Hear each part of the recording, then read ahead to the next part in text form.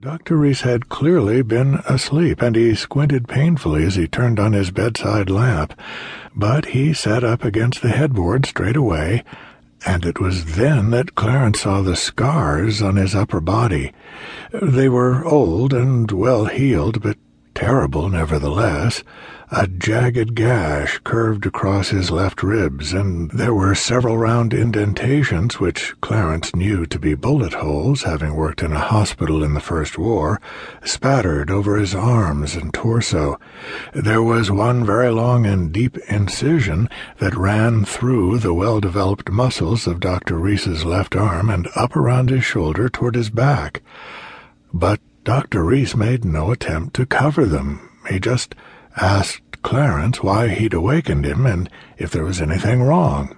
"A call's come through for you from America, and the gentleman says it's an emergency." It took Dr. Reese no time at all to leap out of bed, throw a robe over his undergarments, and start down the stairs toward the phone.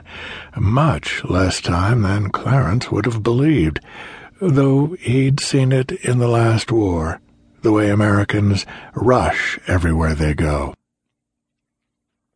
"Richard!" "Yeah, I can hear you." Ben Reese was standing in the small paneled telephone booth at the bottom of the stairs, holding the receiver in one hand and his robe closed against the cold with the other. "What's up? It's not your heart, is it?" "Good, that's a relief." "Oh, yeah." "Wait a minute. What act of treachery?" "What do you mean the culprits put in an appearance?"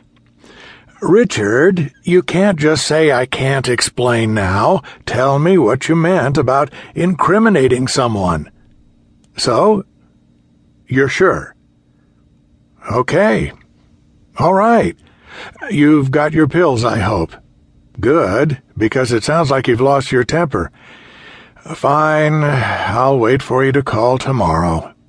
Ben Reese stared at the receiver before he dropped it back into its pre-war cradle. Then he smiled and shook his head and said, "Thanks a lot, Richard," in disgust. "Yeah, but you know he wouldn't call in the middle of the night if it weren't important. And he wouldn't get off the phone without a reason either, but why couldn't he just say what he had to say and stop beating around the bush? Because he's Richard, and digressions become a way of life." By the time Ben wandered into the Fellows' Lounge and took a book down off the fiction shelves, the first death had been accomplished. He realized that later, when he had reason to think about it.